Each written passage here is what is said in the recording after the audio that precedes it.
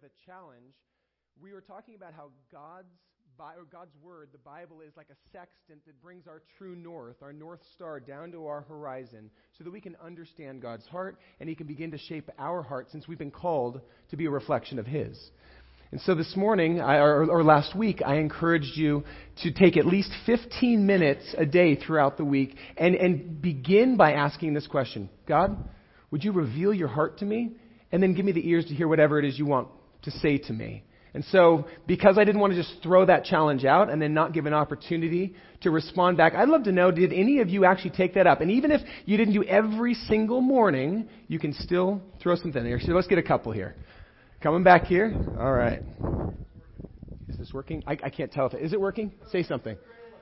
Use the gray one. So this isn't, you broke this. What'd you do? All right, the gray one. That's the one I'm holding, Mike. Got it. Okay, use one of, okay. Use the black mic that has a gray head. Good, all right. Let's see. They never let me touch these things. These are outside of my pay grade. All right, we got a couple over here. Yeah, go ahead and stand up. Good morning, everybody.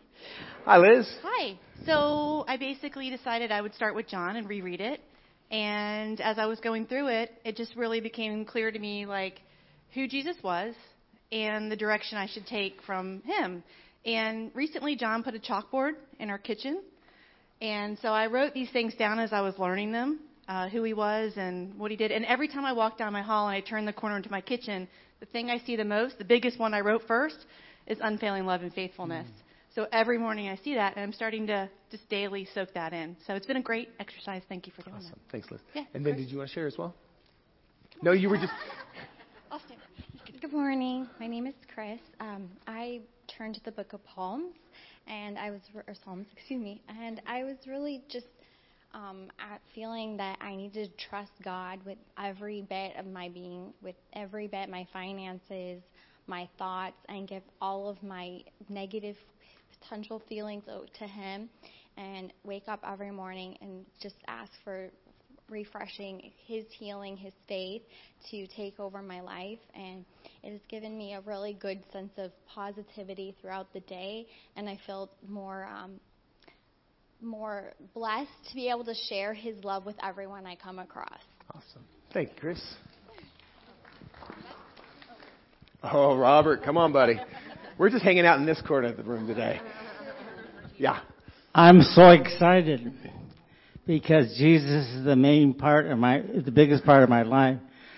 I just had an operation on Friday the 4th on my veins, and I followed up with an ultrasound on Thursday, and the word she said, perfect. No problem. I'm healed because I'm healed through His stripes. Amen. Amen. Amen. Thank you, Robert. Oh, reaching. Maybe one more? Anybody? Oh, Mervyn. Come on. I can stand up. You got it. Hi, I'm Murph Garvey, and I've enjoyed something that probably all of you would like as well. It's called The Morning with Jesus, and it's a little booklet that has the day and the date and everything, so you don't have any problem finding what day it is and what the date. And it's has scripture in it, and it also has experiences from people. And actually, I got reading it for about 6 months, and I realized it's all written by ladies. And the whole thing is all by women. It's very interesting and very scriptural, and you'll love it. All right. Thank you, Merv. Yeah, and for those of you who would like to grab the daily bread, we always make sure that we have the most up-to-date one at the back. All right. So for those of you who are just joining us at this point in our series, we are in a series that we're calling True North. And it's really built off of this idea. We find ourselves in a world that's rapidly changing. In some ways, we're using the analogy of a ship out at sea, away from land. We can't see anything. And the one thing that sailors absolutely need if they're going to be navigating on the open ocean is a fixed reference point. And we've been identifying our triune God, Father, Son, and Holy Spirit as that fixed reference point.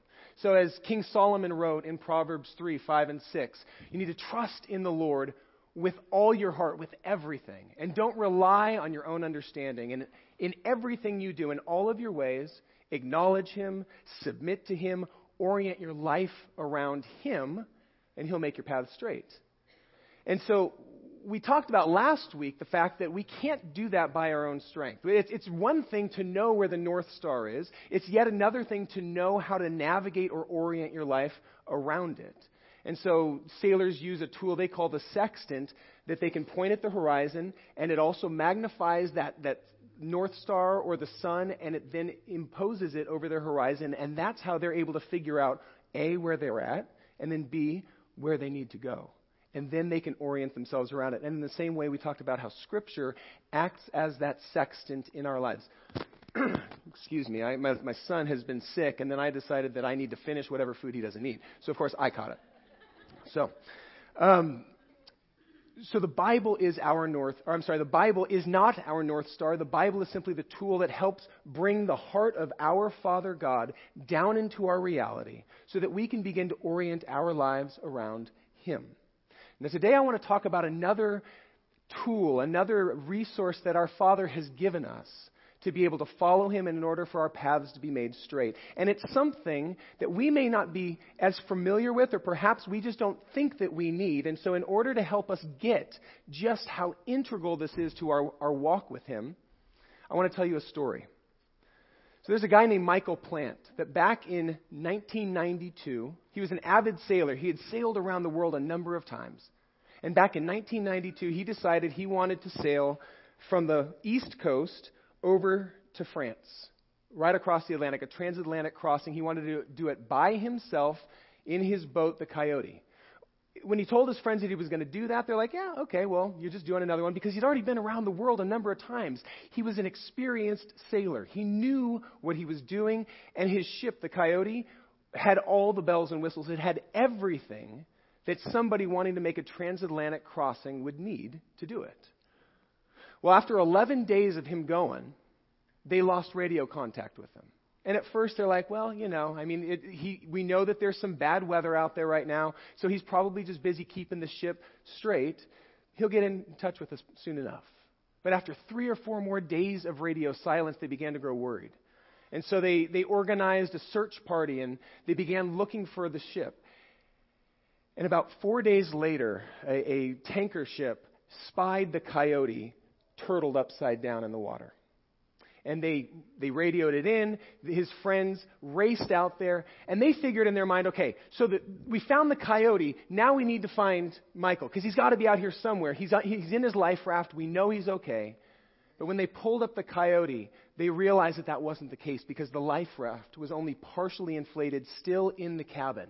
He didn't even have time to inflate it. And they're thinking to themselves, he's gone. What happened? How on earth could an experienced sailor die just making this Atlantic crossing when he sailed around the world so many times? And they realized that the clue to what happened was the fact that his boat was completely capsized upside down. Because here's something that I didn't realize about ships that try to cross the ocean. I've only ever gone on catamarans, and I'm really good at turtling those things, because every time I've gone with one, my brother Mark knows, like, we flip that thing all the time. But any ship that wants to cross the ocean needs to have more weight under the water than above the water. And you think about it, for a sailing ship, that's a really tall mast, and it's going to get blown on one way or the other by the breeze. And so if we can throw the picture of a sailboat up here for just a moment, you have it in your outline. You see that thing sticking way down? That's called a keel. And that keel is made of metal. And that metal, for at least on the Coyote, that metal keel was 8,000 pounds. It is intended so that when the ship gets hit from the side by a wave, it's going to rock and come back, because there's more weight under the water than above. And even if it were to turtle, even if the mast were to go completely underwater, because there's more weight underneath, it would ultimately right itself. For another ship, kind of like a cruise ship some of you have been on, some of you have seen those big tanker ships, they don't have these keels. So what they have, can you throw that up there? What they have instead are these large ballast tanks that they have at the bottom. And then when they need to get into a place that's a little more shallow, they can pump those out, and then their draft rises up. They don't take as much space underwater. But when they're out in the open ocean, particularly when the seas get rough, they fill that ballast tank completely up because they're going to ride lower in the water and they're going to cut through the waves. Well, here's what they realized. The reason that Michael's ship, the Coyote, was upside down is because at some point in his crossing, his keel broke off. And at that moment, the moment he lost that balance, it didn't matter how much experience he had. It didn't matter what bells and whistles he had in his ship. He was a dead man sailing, and it was just a matter of time before the wind or the waves took him over. And when it did happen, it happened so quickly. He didn't even have time to radio for help or get his life raft inflated. So we see this law in sailing, that we must have ballast in our life. We must have more weight under the water than above the water if we hope to be seaworthy. But that's not just a law for sailing. That's also a law for life. Because think about this for a moment. A sailing boat without any ballast is only safe when it's moored at a dock in a harbor. The moment it goes out to sea, it is in massive danger of capsizing. And in the same way, those of us who are walking through life without spiritual ballast, without more weight underneath the surface than what people see on the surface, we are only safe in life's calm harbors when things are going as planned. When the things that we anticipate is ultimately what happens. The moment that we hit a storm, and let's not joke ourselves, we will hit storms. We will encounter rough patches. We will be hit, sideswiped by waves we never saw coming. When that happens, if we don't have more weight underneath the water than what we present to people on our Facebook feed, in our job, and at church when we put on that happy face, even though inside our lives are crumbling, then we are in deep, deep trouble. Now, the question, of course, is, well, what is our spiritual ballast? Right? It's one thing to go, okay, I see this big thing hanging down from the bottom of a sailboat. It's made of metal. That makes sense. It's weighty. But what is our spiritual ballast? And it's funny, I actually began asking people this week, well, what do you think our ballast is? And I got a number of different answers. Some people are saying it's our faith, right? It's our trust in God, that God is in control and I am not. That trust is everything. That keeps me upright in the storm. And it's true that is a ballast. Think about this for a moment. When Adam and Eve are in the garden and the serpent comes slithering in, the very first thing he attacks is their trust in God. He begins to undermine their perception of God. Did he really say not to test? He's holding out on you. Don't you realize he made you deficient because he doesn't want you to be like him? And only in that moment, after he's undermined Adam and Eve's trust in their Creator, does the fruit begin to look more appetizing, because perhaps it can give them what God so obviously forgot to give them. And in the same way, last week we looked at the temptations of Satan to Jesus in the wilderness, right after he'd been baptized, right after God had spoken over him, "You are my son, whom I love, and with you I'm well pleased." And directly after that, in comes the enemy once again and begins to question the truthfulness of that statement. If you are the Son of God, then prove it. Turn these stones into bread. If you are the Son of God, prove it. Jump off the edge, because Scripture says that the angels won't even let you strike a heel. You see that the enemy loves to undermine our trust in God. So that would be a very adequate answer for what our spiritual ballast is. Now, another answer I got a lot was, well, it's grace. Grace is the ballast that holds us up because our relationship with God is founded in grace, and it is utterly true. From beginning to end, it's not just the beginning of a relationship where we need grace. It's all the way through. As somebody who's been following God for longer than most, some of you up here in the front couple of rows have been alive, I recognize that even today as a pastor, my relationship with Him is utterly founded upon His grace. And but by the grace of God, I would not be standing here and able to speak anything, because I'm not a perfect person. And anybody who purports to have it all together is lying to themselves or lying to you. So both of those things, our faith in God and grace would be adequate answers for what it means to have that spiritual ballast. But I think that there's something even deeper than that I want to focus on this morning. Something that both our trust in Him and His grace point towards. And that is ultimately to a relationship. Because think back to the Garden of Eden for a moment. When God spoke the world into existence and then got down on His hands and His knees into the dust and began to form that first man and woman. And then He knelt down and He breathed the breath of life into their lungs. Corruptible flesh, divine spirit becomes a living human being. Why did He create us in the first place? I would suggest He created us to glorify Himself, but also to be in relationship with Him as we represented Him to the rest of creation and cared for it. He created us for relationship. And because of that, He entrusted us with the free will to be able to choose whether or not to be in relationship with Him so that our relationship would be genuine. Even though He knew that by giving us free will, He was also giving us the ability to reject relationship, to push Him away, and to bring some of the brokenness that we see in our reality to bear. And yet He chose to give us free will anyway because He knew that it was worth it to actually be able to be in relationship with us. Jesus, when He showed up, He began to invite people to be a part of what God was doing. And what was His invitation? Was it, pray this prayer and then I'll see you when you get to heaven? No, what was it? This is the interactive portion. Follow me, right? His invitation wasn't pray a prayer. His invitation was from beginning to end, follow me, walk with me, learn from me. Watch how I respond. And then you go do likewise. All right, guys, you've been walking with me for a little bit. Now, 2 by 2, I want you to head out there and I want you to try it. And then I want you to come back and let's talk about it. Let's process it. Let's see what happened that went well. Let's see that what didn't go so well. And we'll just discuss it. And in that way, they were discipled by Jesus. It was an invitation not to a theology. It was an invitation not to a religion. It was an invitation to a relationship. And I would suggest that that is the spiritual ballast that holds us up in the midst of a storm, is a prayer-filled, intimate, abiding relationship with our triune God. But I don't want you to just take my word for it. I want to show you how Jesus modeled this for us. So if you have a Bible, turn with me to Mark chapter 1. So let me give you a little bit of backstory, a little bit of context while you're turning there.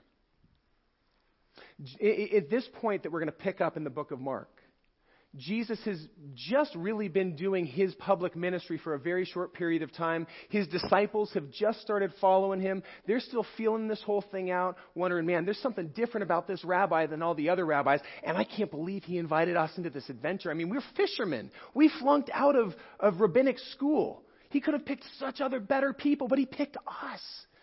And at this point, Jesus has been going around teaching and healing and casting out demons.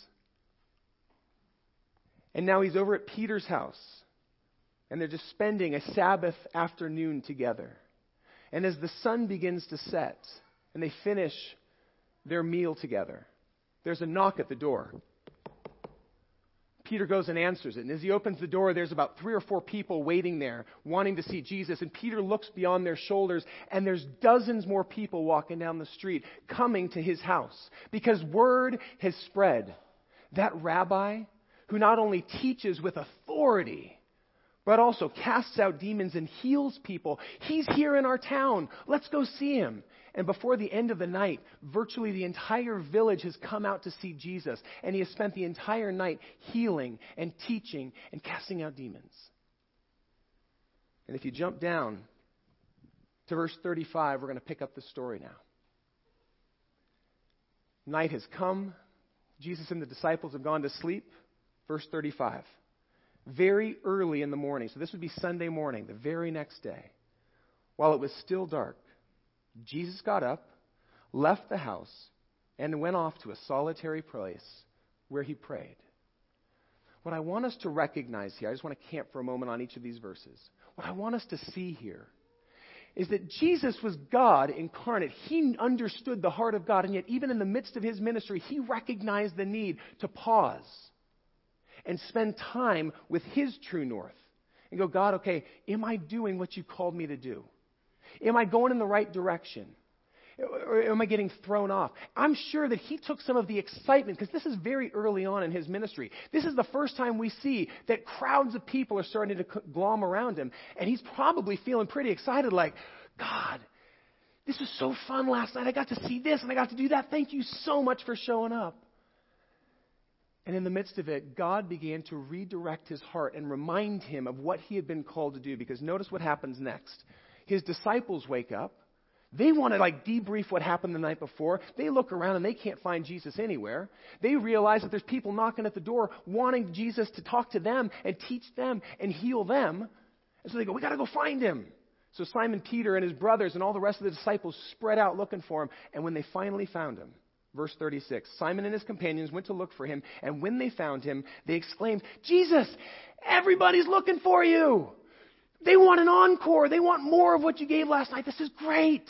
This is exactly what you were hoping for, right? I mean, we know we hitched our wagons to the right rising star. You're the man, Jesus, and there's more people that want you to minister to them. And notice what Jesus says, because this is very, very telling. Verse 38. Jesus replied, let's go somewhere else, to the nearby villages, so that I can preach there also, because that is why I have come. Jesus, there's tons of people here that want to talk to you. Why wouldn't you just go back there? I mean, it's easy. They'll come to you. Yeah, but I didn't just come to heal. I didn't just come to cast out demons. I didn't just come to feed people. Because those things are momentary things. What I've come to do is plant seeds that will produce fruit that leads to eternal life. I came to share the good news that the kingdom of God is crashing into our reality. And so I've done that here. And I know there will always be more people who will clamor for help, clamor for what I can give. But there's other people who haven't heard the good news yet. And I need to share that with them as well. So yes, I know this is good, but I've been called to something better. What I want us to recognize in the midst of this is that Jesus, I'm sure, was caught up in the groundswell of excitement of what was going on. He had been hit by a wave of public acclaim. And yet, because of his willingness to get away and spend some time with God, reorienting himself around his true north, he was not pushed off course by it. Instead, he was able to rewrite his direction and keep moving forward. And it was hard for his disciples, but they followed him. They were confused for a good portion of it, but they followed him anyway. And by the way, this isn't the only time. A lot of times pastors will find one verse and kind of build an entire thinking out of it. This is not the only time that Jesus models this type of pausing in the middle of what's going on, pausing in the midst of great stuff, pausing in the midst of really hard stuff, and connecting with his true north. He does it time and time again through the four Gospels that we see. Turn with me to Mark chapter 6. I'm going to show you just one more. So as we pick up the story here, this is a different season in Jesus' life. Sure, the public acclaim continues to rise. The waves of excitement continue to just pound this ship of the disciples and Jesus as they're trying to slowly move towards the cross. And as we pick up the story here, Jesus has just learned that his cousin, John, the guy who baptized him at the Jordan, has been beheaded. Killed because he chose to speak out against the king and say that something he was doing was wrong. He lost his head over it.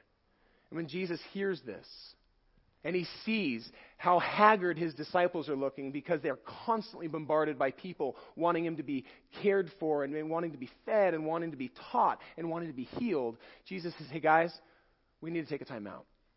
We need to not just pause for a couple of hours. We need to get the heck out of Dodge. Somewhere where we can just be. So load up in the boat. We're going to head across the Sea of Galilee to this remote area. And so that's what they do. They get in the boat. Unfortunately, word gets out of what Jesus is doing, and people begin to share. And suddenly, when Jesus lands at that very remote spot that he thought they'd be alone at, there are crowds of people, thousands of them, that have come specifically to have him continue to minister to them. And one of the things I love about Jesus' heart is time and again we see he was busy. There was always something crying for his attention. And yet he always had a posture of being interruptible. And that's just kind of an aside. We probably need to be living lives where we might be busy, but we always need to be interruptible for people, because people matter more than the things that we try to do. People are important. They were important to Jesus. And so he sees these crowds. He sees that they are like sheep without a shepherd, and he has compassion on them. And so he pauses what he's doing, and he spends that afternoon teaching them, healing them, praying over them. And at the end of the day, they're still there, and he says, listen, guys, we need to give them something to eat. And so he feeds some 5,000 of them in a very miraculous way.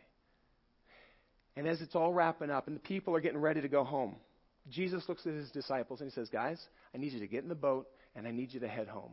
I will meet you there. And they're going, Jesus, you're not coming? He's like, I'll meet you there. Trust me. Okay, you're the boss. They get in the boat and they head out. Jesus looks to the crowds and he begins to say goodbye to them as they begin to trickle back to their homes. So we're going to go in chapter 6, verse 45. Immediately Jesus made his disciples get in the boat and go on ahead of him to Bethsaida while he was dismissing the crowd. And after leaving them, he went up on a mountainside to pray. Once again, we see this is what he had come out to do. He had to hit the pause button for a moment so he could focus on the people that were there. But once they're gone, he says, I need this. I need to connect with my true north. Partially because I'm broken inside. My cousin's dead. And he was doing exactly what God was calling him to do, and he lost his life over it. And he needed to grieve that and process that.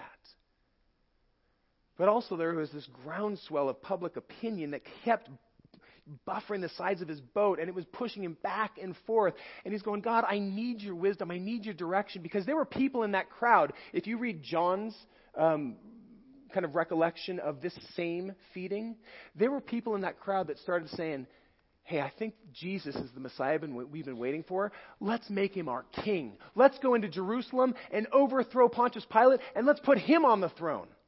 And Jesus is going, God, things are getting out of control, and I just need your wisdom on how to proceed. And once again, he spends time with his true north, and he reorients himself, and he reorients his efforts.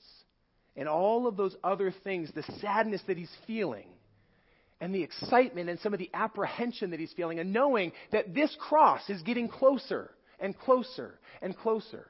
He's like, I need some time with you. I just need you to remind me, what are we doing again? I need you to remind me, what should I do next? What's the next step? And I just need you to remind me that I am not in this alone, that you're with me. It is imperative for those of us who are Christ followers to have ballast in our lives, because if we do not have ballast, we are in danger of capsizing. We are in danger of being pushed aside by any errant wave, whether it's something difficult or whether it's acclaim and pride. It is so easy to be pushed off course. It is so easy to be capsized in our life. And I'm not just speaking as somebody who is talking hypothetically about this. I've experienced what life looks like when you are running at 1,000,000 miles an hour without ballast in your life. About 8 years ago, I was a new father. Ethan was just a year old at the time. I was a pastor at a church down the street. We were growing rapidly. There was lots going on. I was running really fast there. I was still teaching classes over at Vanguard. So I was an adjunct professor there. And I was running at a very, very fast clip.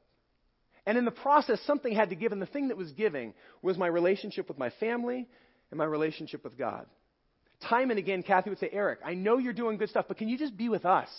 And I felt resentful of it. Because I'm thinking to myself, doesn't she know that everything I'm doing for them? Doesn't she know that I'm serving God? In that season, I was a lot like Martha.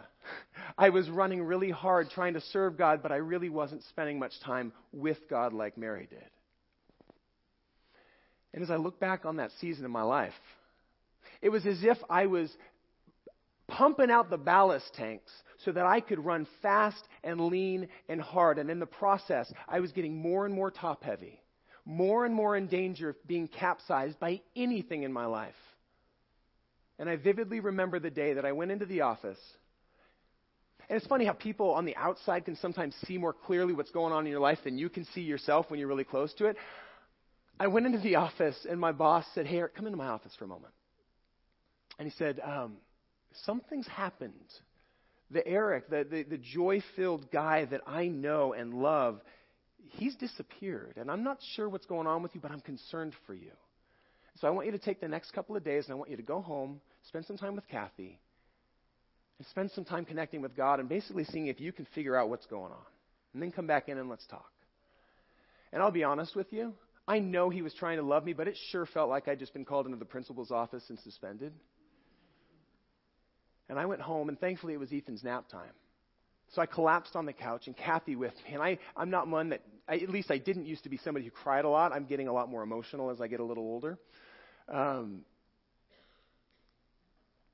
I cried on the couch with Kathy. And we began to pray together. And for the next hour and a half or so, we just spent time pouring our hearts out to God and saying, "God, we're not sure what's going on, but would you give us perspective?" And in the midst of that prayer time, I felt as if I had a picture flash through my mind. I don't want to call it a vision because I don't want to make this all whoo or anything like that. But I had this picture in my mind of me laying in a bed with a sheet up to my neck.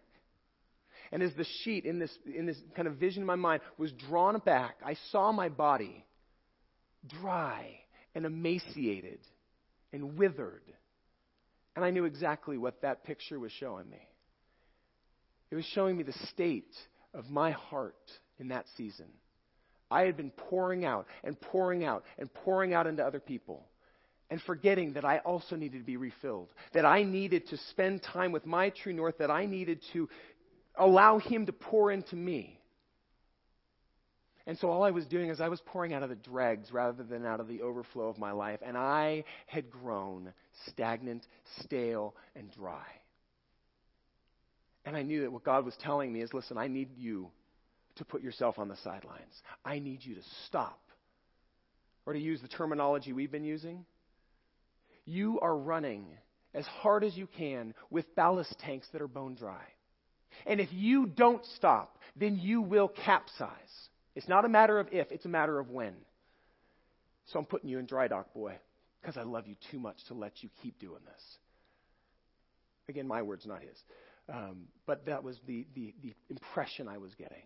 And so I went back a couple days later, and I said, I got to quit. Even though I've got a wife at home, and I got a son, and this is our primary income, I need to obey my master, my shepherd, or I'm not going to just hurt myself. I'm going to hurt a lot of people who are relying on me and who are watching me.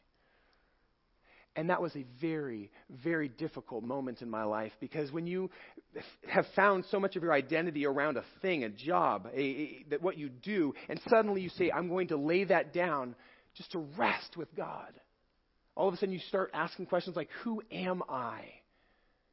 And yet I felt like God, it was the most, in hindsight, as I look back on those 8 years ago, the 8 months that he kept me in that posture of resting in him and out of full-time ministry was one of the greatest gifts he could have given me. Because it was as if he took a ship that was just a moment away from capsizing, just a small wave or a strong gust of wind from going over, and taking all hands on deck down with it. And he said, you need to go into dry dock because you need some refitting. We need to not only fill your ballast tanks again, we need to give you larger ballast tanks. We need to get you seaworthy again. And those 8 months, he kept bringing me back to Psalm 23 and this verse in there that says, the Lord is my shepherd, I shall not be in want. He makes me lie down in green pastures, was one of those seasons where he was making me do it. Leads me beside still waters. He restores my soul. That's exactly what he was doing in that season, is he was restoring my soul. And 8 months later, when he said, okay, we're doing this together, right? You're not going to try to do this on your own. You're not going to be Lone Ranger. You're not going to go Martha on me. All right, then you're ready. And he opened the door here to Lighthouse. Literally, the day he said, okay, the very next day my cousin emails me the job description. You guys have been looking for 3 months. I never had a clue. But once he gave me permission, it was like, all right, you're ready. And he led me here. And a very different pastor showed up than a man who 8 months before had stepped out of my other church. And I am grateful for God's protection in that season because I was a man who was running with empty ballast tanks.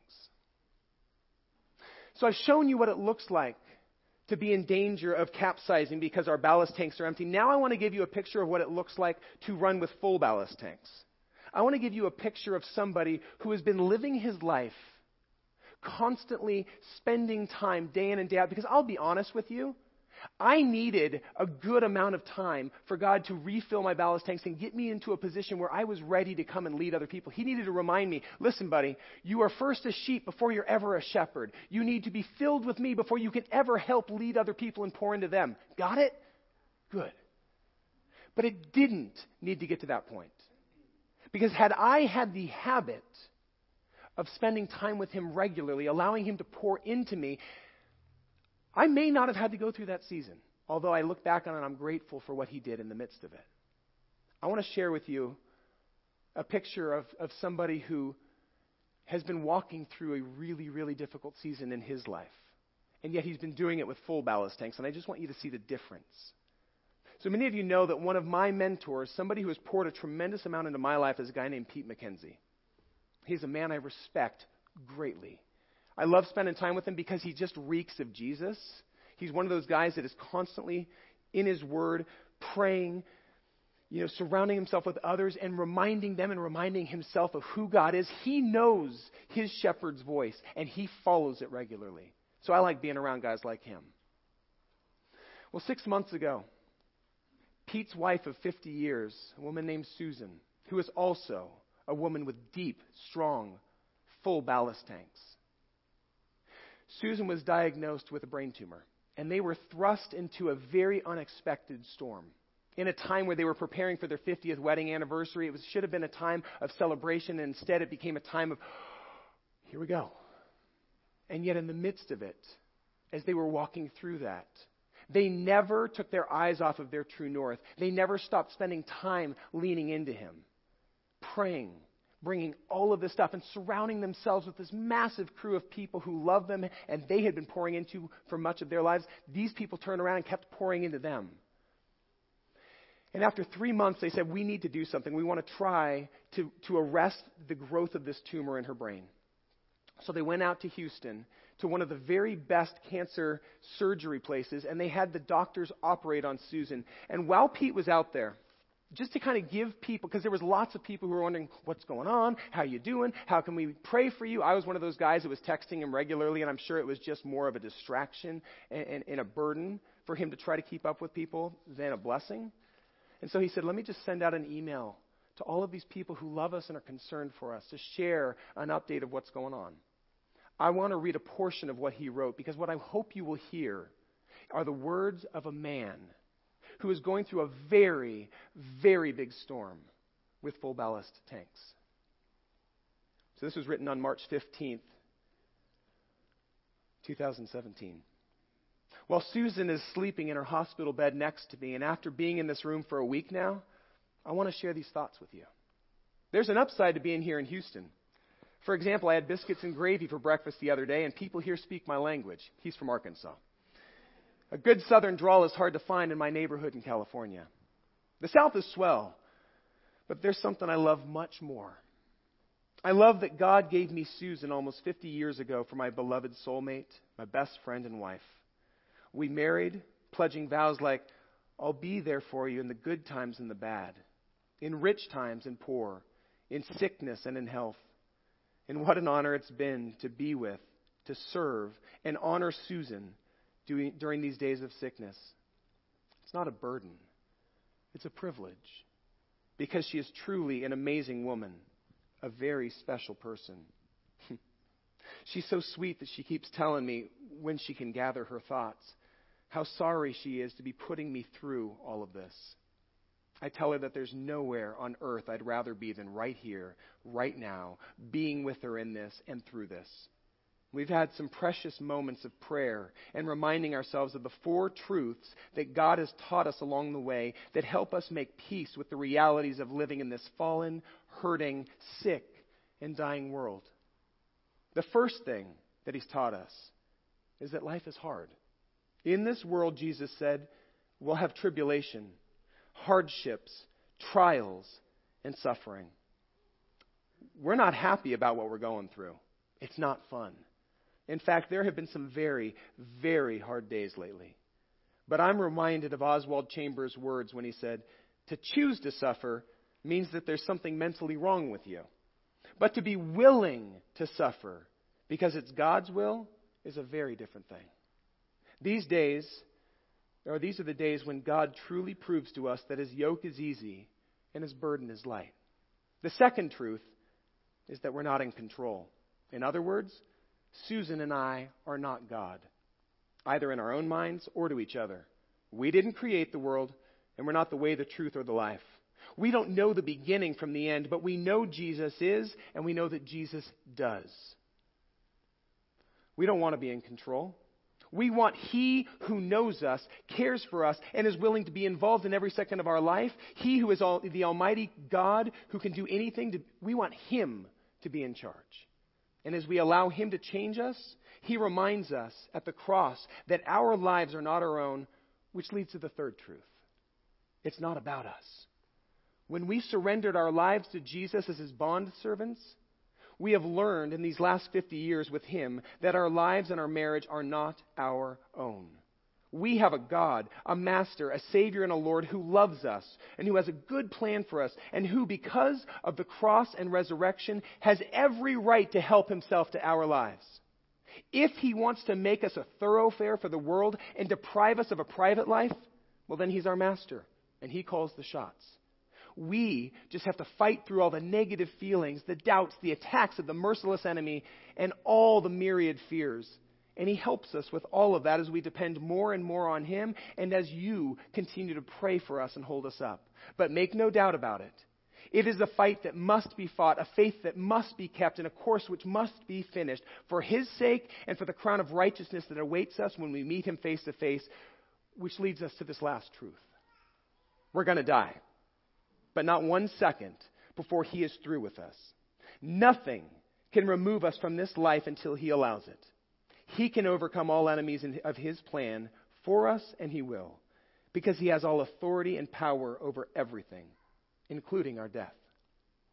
We know this world is not our home, and that we're just passing through.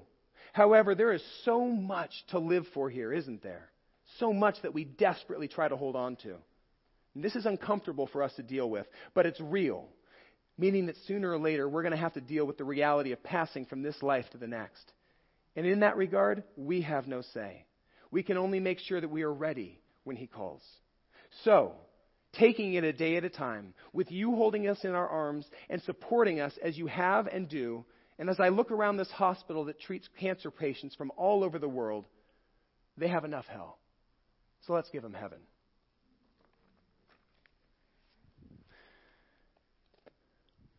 Those are the words of a man who finds himself battered by the waves of a sick wife and a broken world.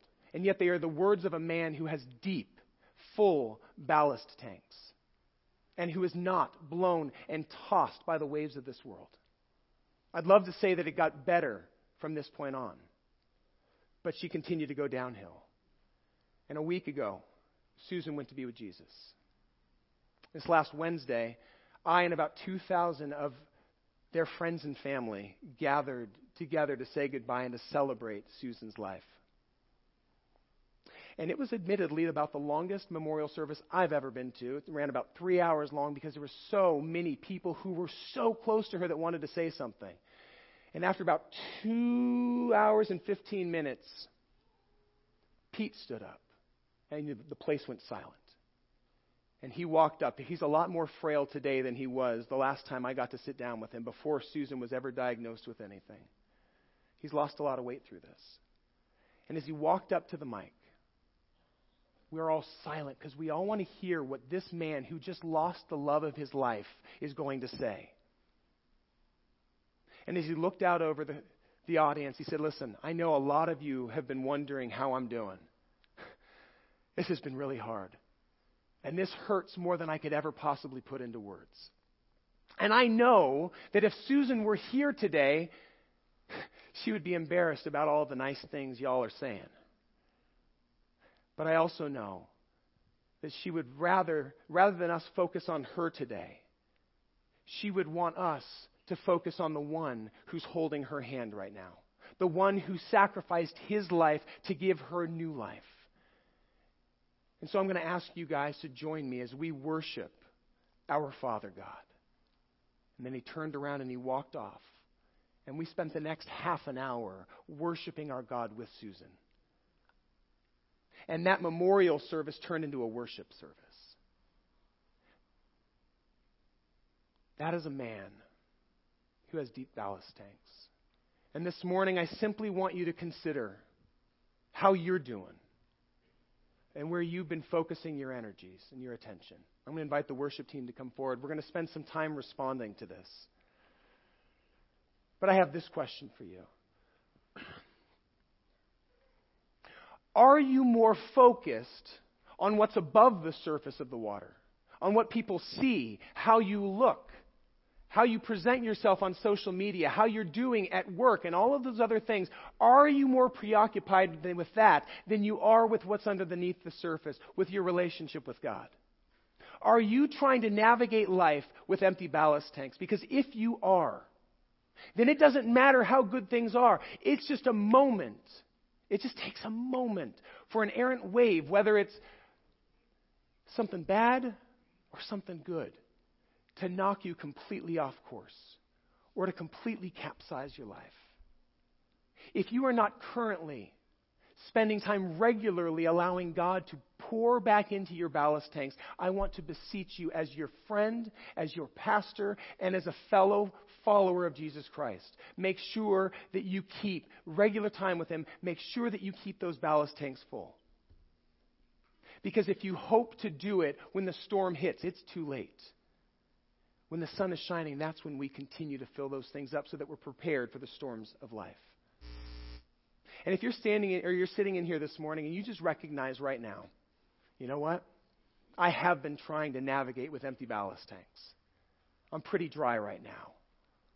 Maybe things are going well, maybe they're not, but you just recognize my ballast tanks are empty and I want God to pour into them. If that's you, would you join me in standing up right now? Take that courageous step and say, yeah, God, fill my ballast tanks.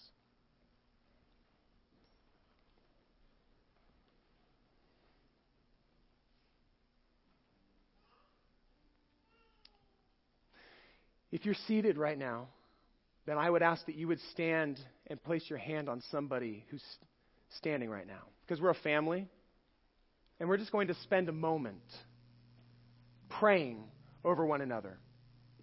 Why don't we just do it out loud right now, all at once, and in just a moment I'll close this time. Let's just pray.